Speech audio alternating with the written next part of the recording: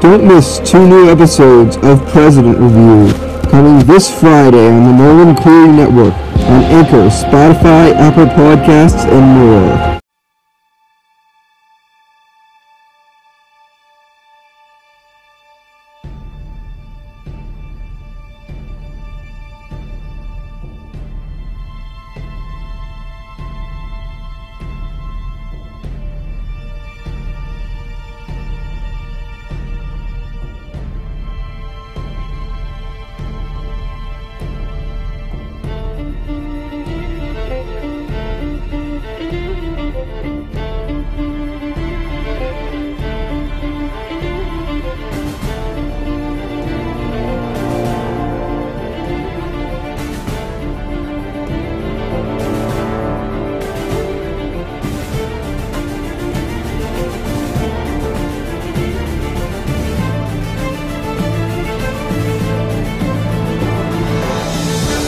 Welcome to Politics Weekly. I'm your host, Nolan Cleary.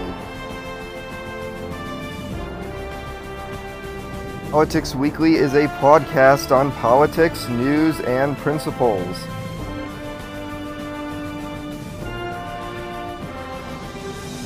This week, we talk Bernie Sanders' run for the White House, as well as the Jesse Chalmette incident, and more.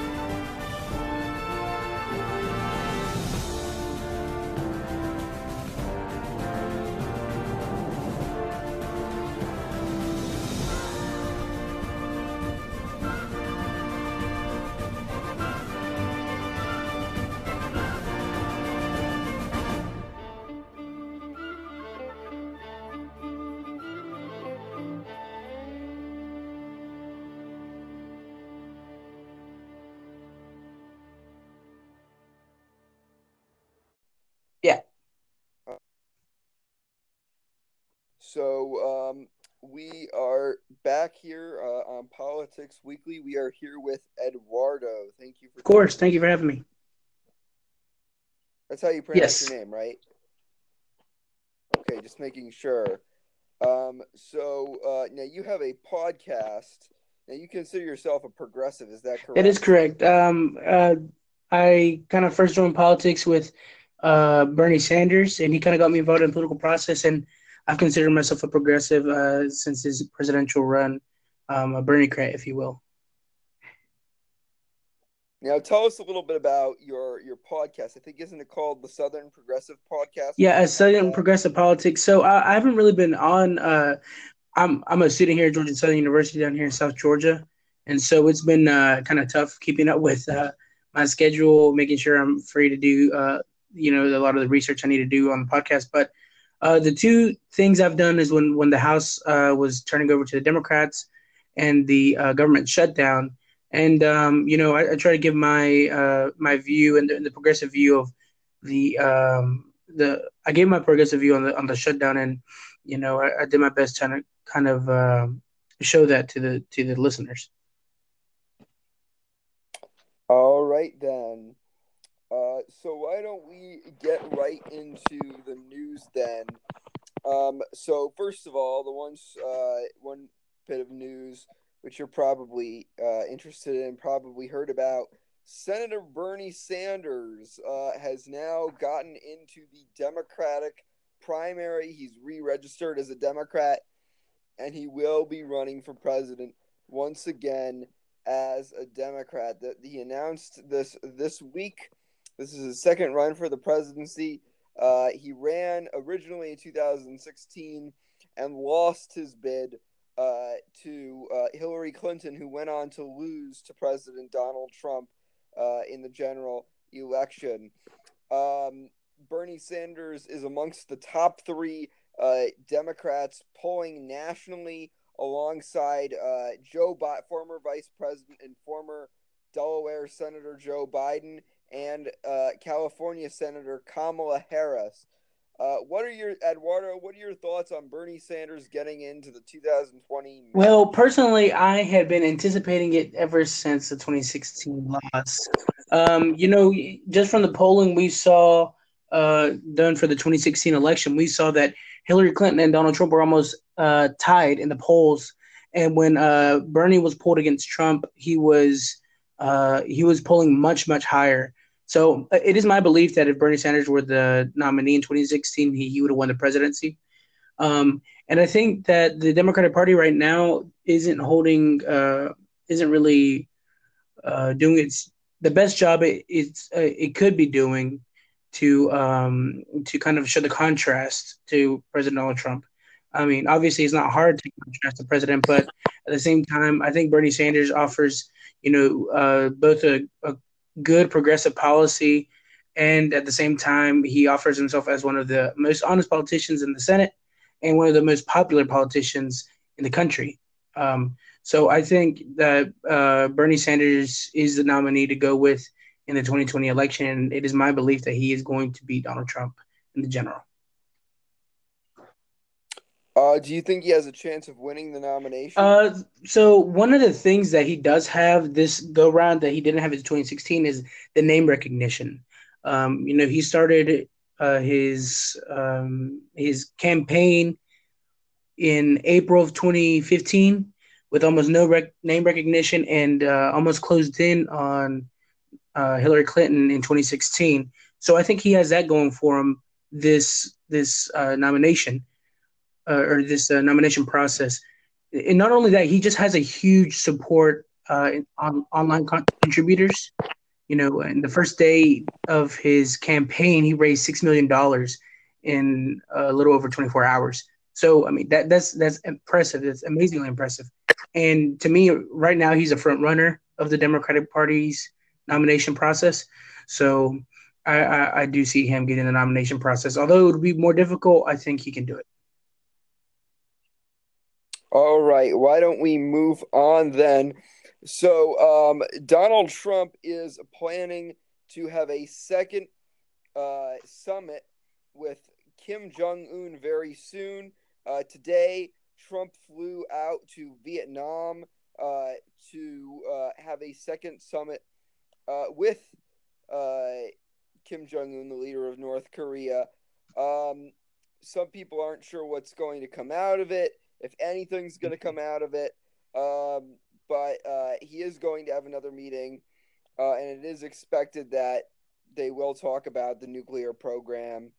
What are your thoughts on Trump going out to speak with Kim Jong Un for the second Well, time? I think it'll be kind of very similar to what happened the first time. We really didn't get anything out of it.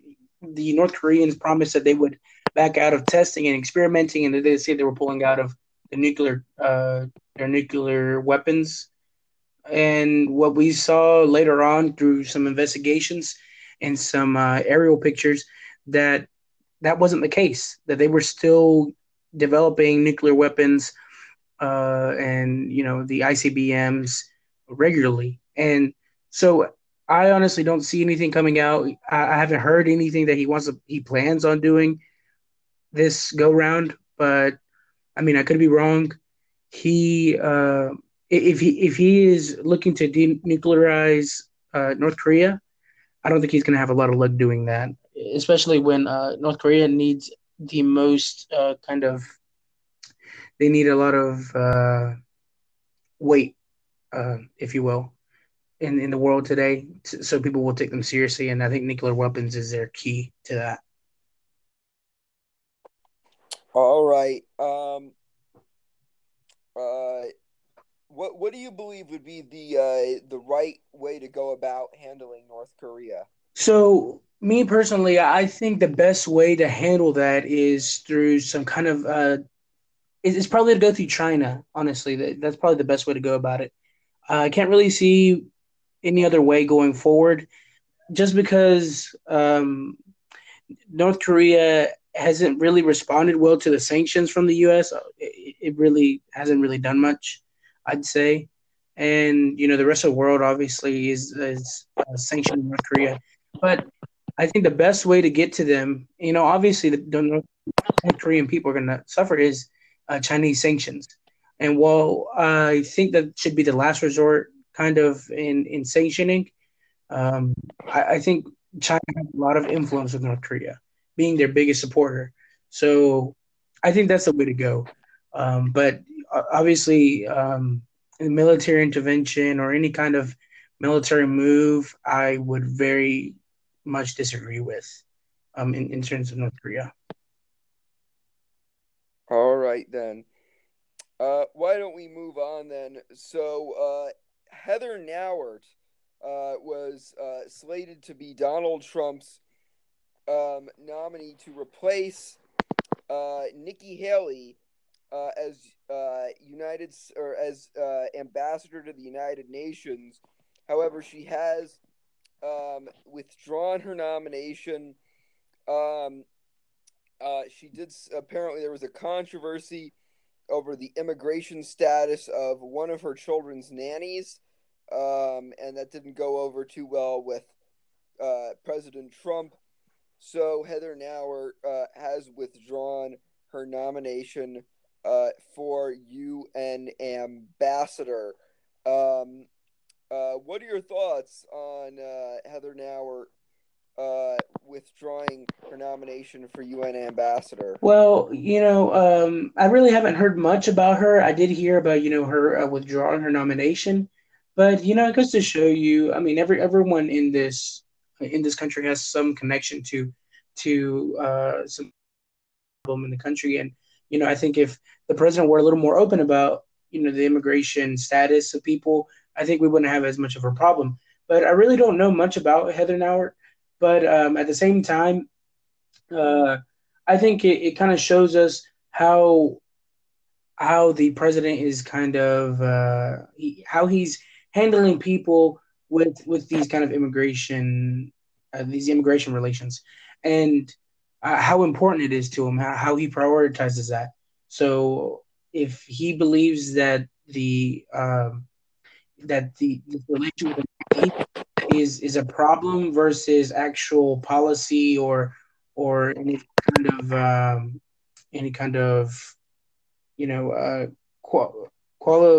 qualifying factors of the person or qualifications, then I think that's the wrong way to go. I think qualifications and her vigor should be first before the nanny. All right. Why don't we move on then? So Jussie Smollett is now under fire. The actor from the show, the Fox hit series Empire, has came under fire. Originally, he had said that there was a hate crime committed against him, um, where he was attacked, he was bleached, there was a rope tied around him, and he was attacked. And allegedly, the attackers said, "This is MAGA country." Jussie Smollett is both African American and gay, which led people to label the incident as a hate crime. However, new reports suggest that Smollett was not attacked, and that he actually staged the incident. Smollett initially denied this and said that the accusations of him faking this hate crime made him feel worse or made the situation worse. But recently he did go to jail for a short time. He has been released from jail since then. But right now he's still on trial, and he could go to prison for 3 years. What are your thoughts on the Jussie Smollett case? Well, I think it's very tragic that the situation came out to be what it was. Obviously, it is very sad to see that stuff like that actually does happen in the country. That's not staged, and Jussie kind of delegitimized that whole that scenario that happens all across the country.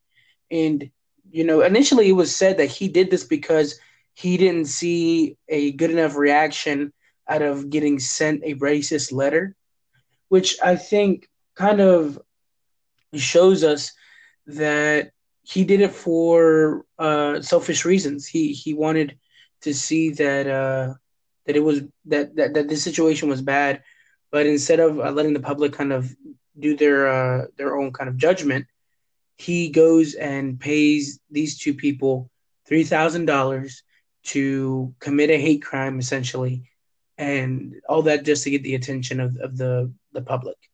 I think I mean, frankly, it's sickening to see that he staged this incident while at the same time there are real people out there getting attacked for who they are. They're saying he could go to prison for 3 years. Do you agree with that verdict? Well,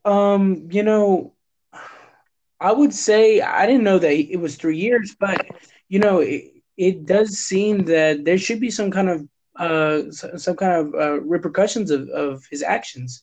Filing a false police report, having these two people arrested as well for what they did, and trying to lie about it. And filing a false police report is bad enough. Not only taking the the resources from the Chicago Police Department, but as well as kind of causing a stir in the media. I'm not sure if I would agree with 3 years, but yeah, definitely some kind of repercussions in prison maybe would be appropriate. But obviously, I have no burden over that, so I guess it would be appropriate in the eye of the law. All right. Why don't we continue on then? So, former Virginia Governor Terry McAuliffe is saying that he is reportedly getting ready to announce his candidacy for president of the United States in 2020. Some rumors even suggest he could announce before the end of February 2019, which is time this is being recorded, just in case anybody's listening to this in the future. But yeah, they're saying he could announce at the end of the month. What are your thoughts on Terry McAuliffe potentially joining the growing, crowded 2020 Democratic presidential primary field? Well, I think a lot of the I should say the politicians out of Virginia are having a very tough time in the media recently. And if I'm remembering correctly, he was right before Ralph Northam. Is that correct? Yes, he was. Ralph Northam served as his lieutenant governor Okay, for 4 years before becoming right. governor. So yeah, I think he just ended his term last year. So I've seen Terry McAuliffe is a character. I've kind of seen him as a more of a centrist kind of person. And I think the last thing that the Democratic Party needs is to move to the center. Other people will say the radicalization and polarization of parties is a bad thing, but at the same time, I don't know what Terry McAuliffe what he offers to the table. Other than being a moderate. We already have Amy Klobuchar doing that. So is he just kind of going in there to expand how many people are running for the moderate for a moderate Democratic Party? I'm not sure, but he doesn't really excite me, and I don't think he'll excite many of the voters for the Democratic primary. All right then. Why don't we move on? Speaking of the controversy in Virginia, more controversy over the lieutenant governor, Justin Fairfax. So Justin Fairfax, as you may recall, was accused of sexual assault. Now the Republican controlled state legislature in Virginia has offered both women who are accusing Fairfax of sexual assault to come in and testify, and one of them has actually accepted the offer to come into the legislature and testify. What are your thoughts on this, and where do you see this going? Do you see Fairfax resigning, and do you potentially see Northam and Herring resigning? Well, I know that Northam has indicated that he's not going to resign. Uh, so I don't really see him resigning unless there's some kind of removal proceedings. Justin Fairfax is kind of he was a growing star in the Democratic Party. He was invited to Georgia many times with Stacey Abrams to campaign with her, and he was very flaunted here in Georgia. Um, but hearing this news is very concerning. If these women are allowed to give their stories, and they seem credible, and their stories come out to be true, then I mean I really don't see any other way for Justin Fairfax to go other than to resign.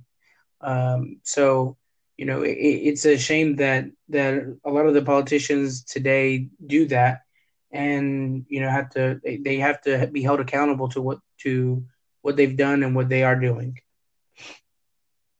Interesting. Now, do you believe it was the right move for the Republican legislature to invite the women to speak in front of the legislature, or do you think there were better ways that could have been Well, handled? I think if they were concerned about ethics, they could have had it in a closed hearing.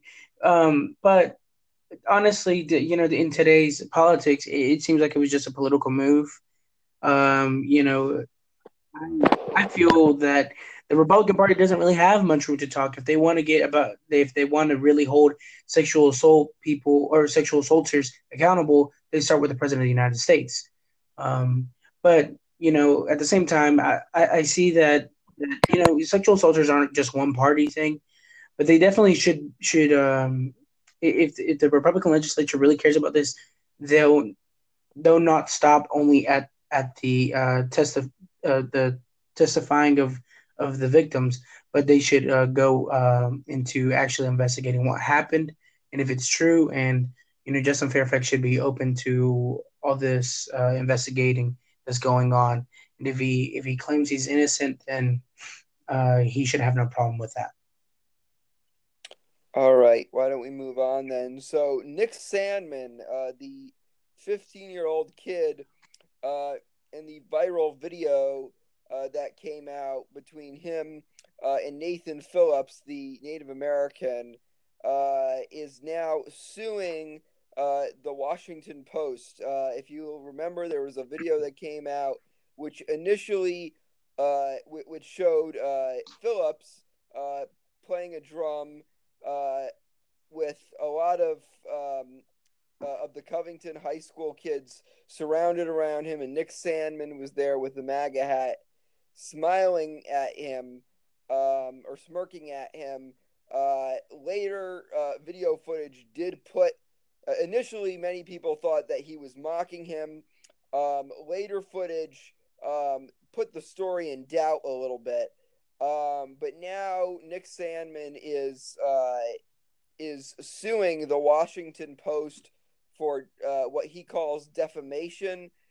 He believes that the way they covered the story by covering it as him harassing Nathan Phillips, he believes that that's untrue, and he believes that that's slander. And he is now suing them for, I think, around I think it's $200 million. 250 million. $250 million for that case. What are your thoughts on that? I think it's absolutely ridiculous that he thinks that defamation costs $250 million. It seems that he's just trying to profit off of this story. And if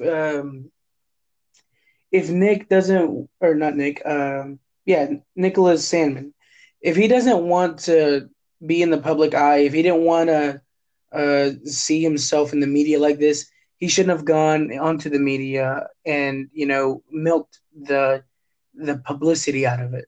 I think he's just trying to take money from the Washington Post, and like I said, it's excessive. $250 million is more. It is more than excessive. It's absolutely ludicrous. that he wants that much money. Either way, we see that obviously Nicholas supports the president of the United States, and we see how the president of the United States has been treating Native Americans in this country. He's barely acknowledged them as president. And what I've seen is that if the if the if people want to see some sort of evidence that the president really doesn't care about native lands, they can see what he's done in the EPA. Opening those grounds um, to being accessible to some oil companies, and at the same time, the North Dakota Access Pipeline, with the people in Standing Rock saying that they didn't want it, and the president very much saying that he didn't care about it, or he didn't care what they had to say. So, to me, if Nicholas didn't want to be probed in the media, he shouldn't have put himself out there to being probed like that. Obviously, he has no control over what the Washington Post puts on, but at the same time, if he really didn't want this to be fueled, I don't think that he should have gone on news and addressed his thing and try to defend himself in the way he did. Do you think that it was defamation, or do you think he was legitimately handling himself badly in the full video? Well, at the same time, I mean, if the Washington Post didn't paint anything, untrue, if I'm going to try to pull up the original Washington Post article, but at the same time, defamation would have been if they said that he was just awful and that he didn't that he was just being very disrespectful. I believe that I don't think that the Washington Post really was defamation, and at the same time, if whatever the story may be, I think that it was just a very unfortunate incident, and that it was obviously pretty apparent that they really didn't respect what the Native Americans that were doing. All right. Why don't we continue then? So, obviously, the presidential election in 2020 is making big headlines already. But don't forget about the fight for the U.S. Senate. So, control of the United States Senate could come down to a couple seats, and there are some very competitive races, some very embattled incumbents on both sides in 2020 in the United States Senate. And perhaps the most embattled senator or Democratic senator, Doug Jones, Democrat from Alabama in 2020, now has his first major Republican challenger. Congressman Bradley Byrne has said that he will be challenging Doug Jones. He is the first Republican to throw his hat in the ring. So that is big news. We also know now that we talked last week that Jim Ziegler, the state auditor, had also been forming an exploratory committee in Alabama. But we also know now that apparently Chuck Schumer, he's been going around lately. We've talked about this a little bit, how he's been going around trying to recruit Democrats to run in 2020. He actually went to Beto O'Rourke and pleaded with him to not run for president, but to run for Senate again in Texas in 2020 against John Cornyn. We also know that Ruben Gallego, the congressman from Arizona, was confronted by Chuck Schumer about running against Martha McSally in the special election for John McCain's seat in 2020. But we also now know that Amy McGrath, the retired Air Force pilot, who made headlines in 2018 for coming very close to unseating Andy Barr in a congressional district won by Donald Trump by a landslide, has been approached by Schumer to take on the majority leader in the United States Senate, Mitch McConnell, in Kentucky. What are your thoughts on her being confronted in Kentucky, and what are your thoughts on the Alabama race? I think Doug Jones has played a very key role in the morality of or the morale, sorry, of the Democratic Party in 2017. They were very excited that they had won Alabama, one of the most Republican states in the country. But at the same time, we have to look at the who was his opponent. It was a person who was accused of pedophilia, and who was viewed very unfavorably. And the senior senator of Alabama, Richard Shelby, had said that he would recommend writing someone in, and that's what happened. I believe the number was 27,000 people wrote in another candidate and didn't vote for either of them. And it was by a very slim margin that Doug Jones had won.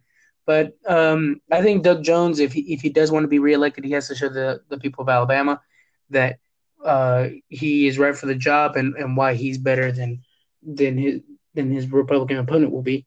But one of the interesting things that I did see, coming out of Arizona, a person who did announce already that they are running for Senate is Mark Kelly, who is the astronaut from Arizona whose wife was a congresswoman who was shot in Arizona during one of her first.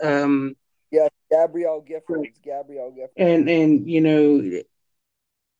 it kind of made both of them very big gun control advocates, and I think Mark Kelly is probably going to be very popular in the Democratic primary, and we'll see how he does. But I think he's someone that we need to watch out for, especially coming from John McCain's home state, which is known for its very independent-minded voter base. A lot of the Arizonians seem to be very strong, independent-minded people who really kind of elevate themselves above partisan politics a lot.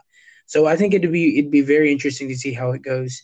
And obviously, Mitch McConnell is one of the least popular senators in the Senate, and seeing that he's being challenged by essentially being challenged by Chuck Schumer through another candidate is very interesting to see how close the partisanship hits when you're talking about the minority leader and the majority leader. So in my time in politics, I've never seen that kind of hostility between two party leaders. Interesting. So I think what had happened in Arizona, they're saying in Arizona that there are supposed to be a couple candidates.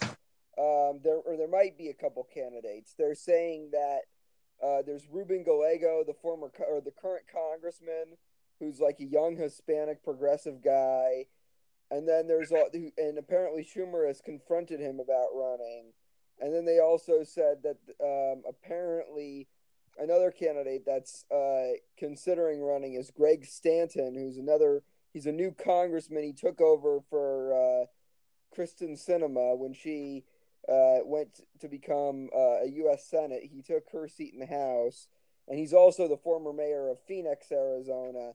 So that's going to be interesting. Do you think that it could become too crowded and that might hurt Democrats, or do you think it won't make a difference? Seeing as Arizona, like I said, being very independent minded, I really don't see that being a problem. Mark Kelly is very popular, and I've not heard about Ruben Gallego as much, but I did hear. I mean, he does make some kind of buzz sometimes, but I think the more the merrier in this case. We have more variety in Arizona, the better. So, at the end of the day, the Democratic primary in the senatorial race in Arizona is going to give the results it gives, and I think it'll be good enough to go against whoever's going to run for Senate in the Republican side, which probably will be Martha McSally, seeing as she did run for a Senate seat in 2018, lost, and then was appointed to fill in John McCain's seat. And she has confirmed. She has confirmed she is running again. She has officially filed her papers to run for re-election. Mm. Well, then, yeah, like I said, that'll be really interesting to see how it goes. And I don't know. Obviously, Martha McSally is not unpopular. She almost won that Senate seat that Kirsten Sinema holds now. So, it'll be an interesting race. It'll be really, really interesting to see how it goes.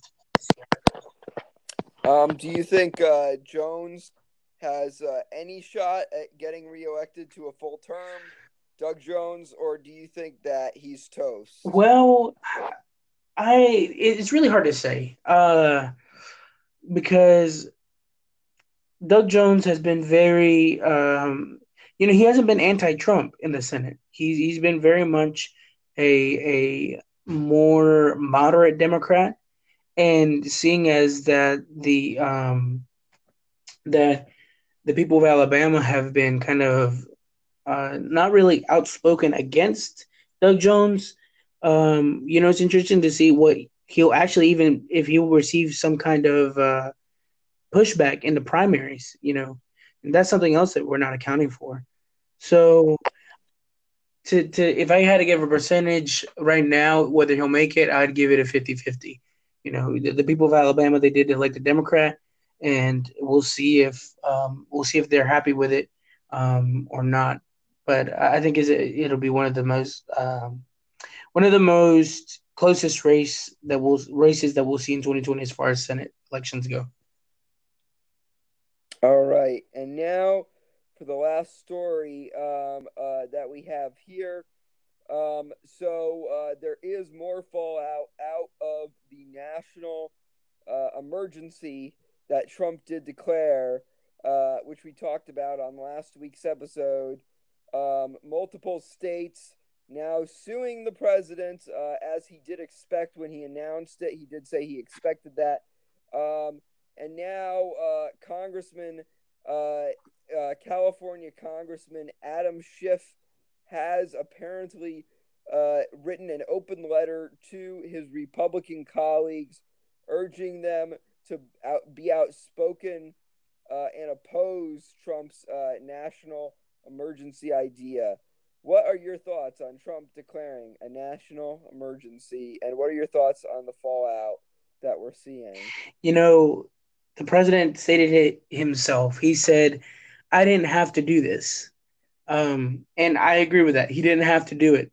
But, I find it very troubling that the president has used his position as president of the United States to further his political, some kind of political capital for the 2020 election. He did this to keep his promise to his base, and he's trying to keep his base happy by building this wall. But we've seen how much money it's cost American people with the government shutdown. We've seen how many furloughed workers were hurt during that process.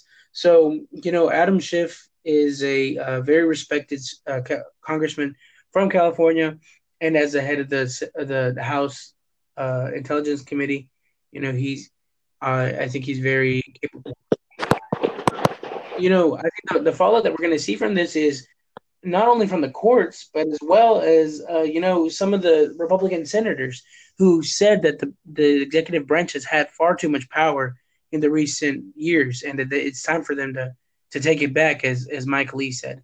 So we might even see some Republican senators defecting, not completely, but in a way where they wouldn't be absolutely campaigning for the president as one would be when he's running for re-election.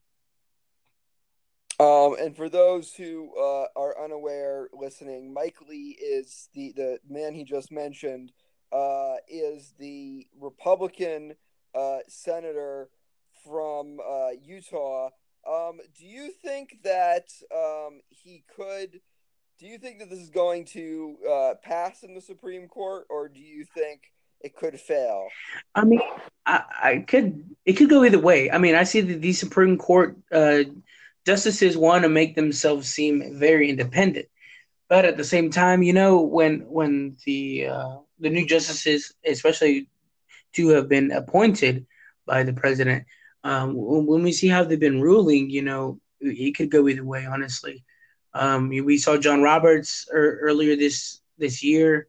I think it was earlier this month. He voted with the liberal, more liberal justices when it came down to a court case. I can't remember specifically which one it was, but that's something that we kind of look at. So I think that when it comes down to the Supreme Court, I could see it going either way.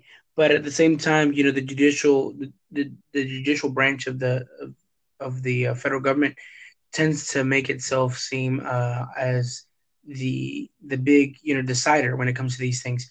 So I think when it comes down to it, the Supreme Court could either let the president have or win this fight, or at the same time I could see them telling him that he shouldn't do this. And I believe the case you were talking about was about Louisiana's abortion laws. Yes. Because they wanted to enact anti-abortion laws. The Democratic governor, John Bel Edwards, wanted to enact anti-abortion laws in the state, and John Roberts ruled with the other justices against it. Which way do you think it's more likely to go? Do you think it's slightly more likely to go for it, or slightly more likely to go against President Trump? I mean, I could see it going. I could see it going his way. But at the same time, I really don't know, because I see John Roberts as a person who is not really into President Trump and his way of politics, and I could see John Roberts kind of defecting from that kind of ideology. So I could see it go. I think it'd be more leaning more towards no, but at the same time they could surprise me and say that it's completely in line with the president's powers. All right, thank you. Before we wrap up, do you want to tell everybody about where you can be found, not just on Anchor but on social media? So I really don't post a lot of social media stuff for the podcast, but yeah, I'm on Instagram as LED_ORD. Is it AURDE? So it's Eduardo_Del, and it's backwards. It's spelled backwards. That's me on Instagram. I'm on Twitter as the same thing, and I am on Facebook as Eduardo Delgado. But yeah, thank you, Nolan, for having me on, and it was really nice to talk about politics. You're with me. Well, thank you for joining me. Yeah. So, but yeah, and I think I really do look forward to coming back and discussing whenever you'd like to have me on again. Okay, sounds good. I will look into that. All right. Bye. Bye. Senator Kirsten Gillibrand has spent years fighting the problems of sexual assault and harassment in the military. A congresswoman, a senator, Kirsten Gillibrand took over for Hillary Clinton when she resigned from her Senate seat to become Secretary of State. Now, Gillibrand hopes to do something Clinton couldn't do: become America's first woman president. This is Kirsten Gillibrand, and this is her story.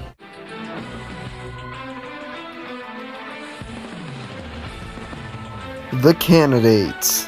Donald Trump has got to be defeated, and I intend to do everything that I can with every other progressive in America, making sure that that happens. Their stories. We got a real opportunity to build something. And their fight for the White House. Keep America great! Exclamation point. Keep America great. This is Presidential Profile 2020.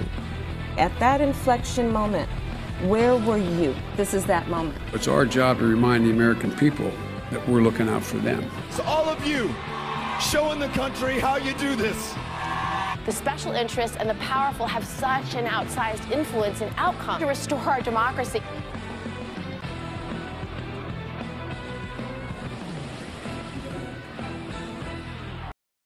Kirsten Elizabeth Rutnick was born in Albany, New York on December 9, 1966 to Polly and Douglas, who were both attorneys.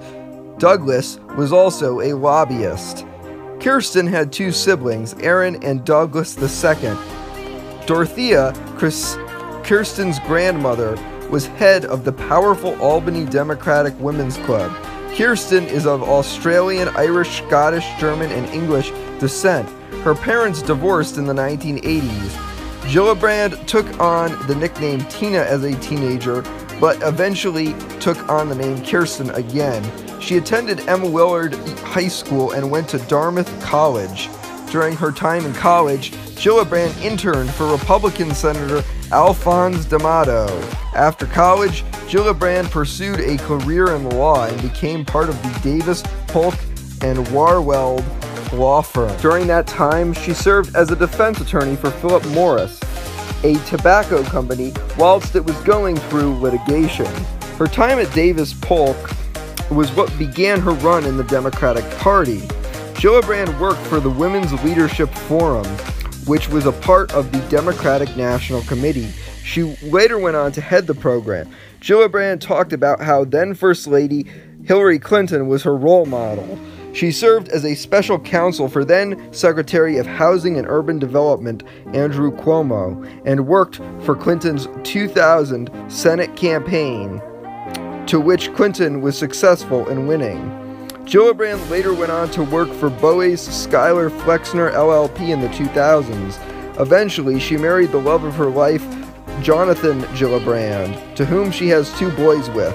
Eventually, Gillibrand began to flirt with the idea of a run for Congress and transferred to her company's Albany office. She left the company in 2005 and began her work on her campaign. Reason of discontent for voters? Democrats hope so. They're trying to capitalize on public dissatisfaction with the war in Iraq and the way President Bush is handling it. In 2006, when Republicans held control of the U.S. Senate and House of Representatives, Democrats saw a huge target of opportunity. With the Iraq war raging on, Democrats were able to attack Republicans running in the 2006 midterm elections, tying them to unpopular Republican President George W. Bush. With Democrats seeing a large target of opportunity to take back Congress, one vulnerable man who they eyed was Congressman John Sweeney, who represented New York's 20th District in the U.S. House of Representatives and was vying for a fifth term. Democrats heavily targeted the seat.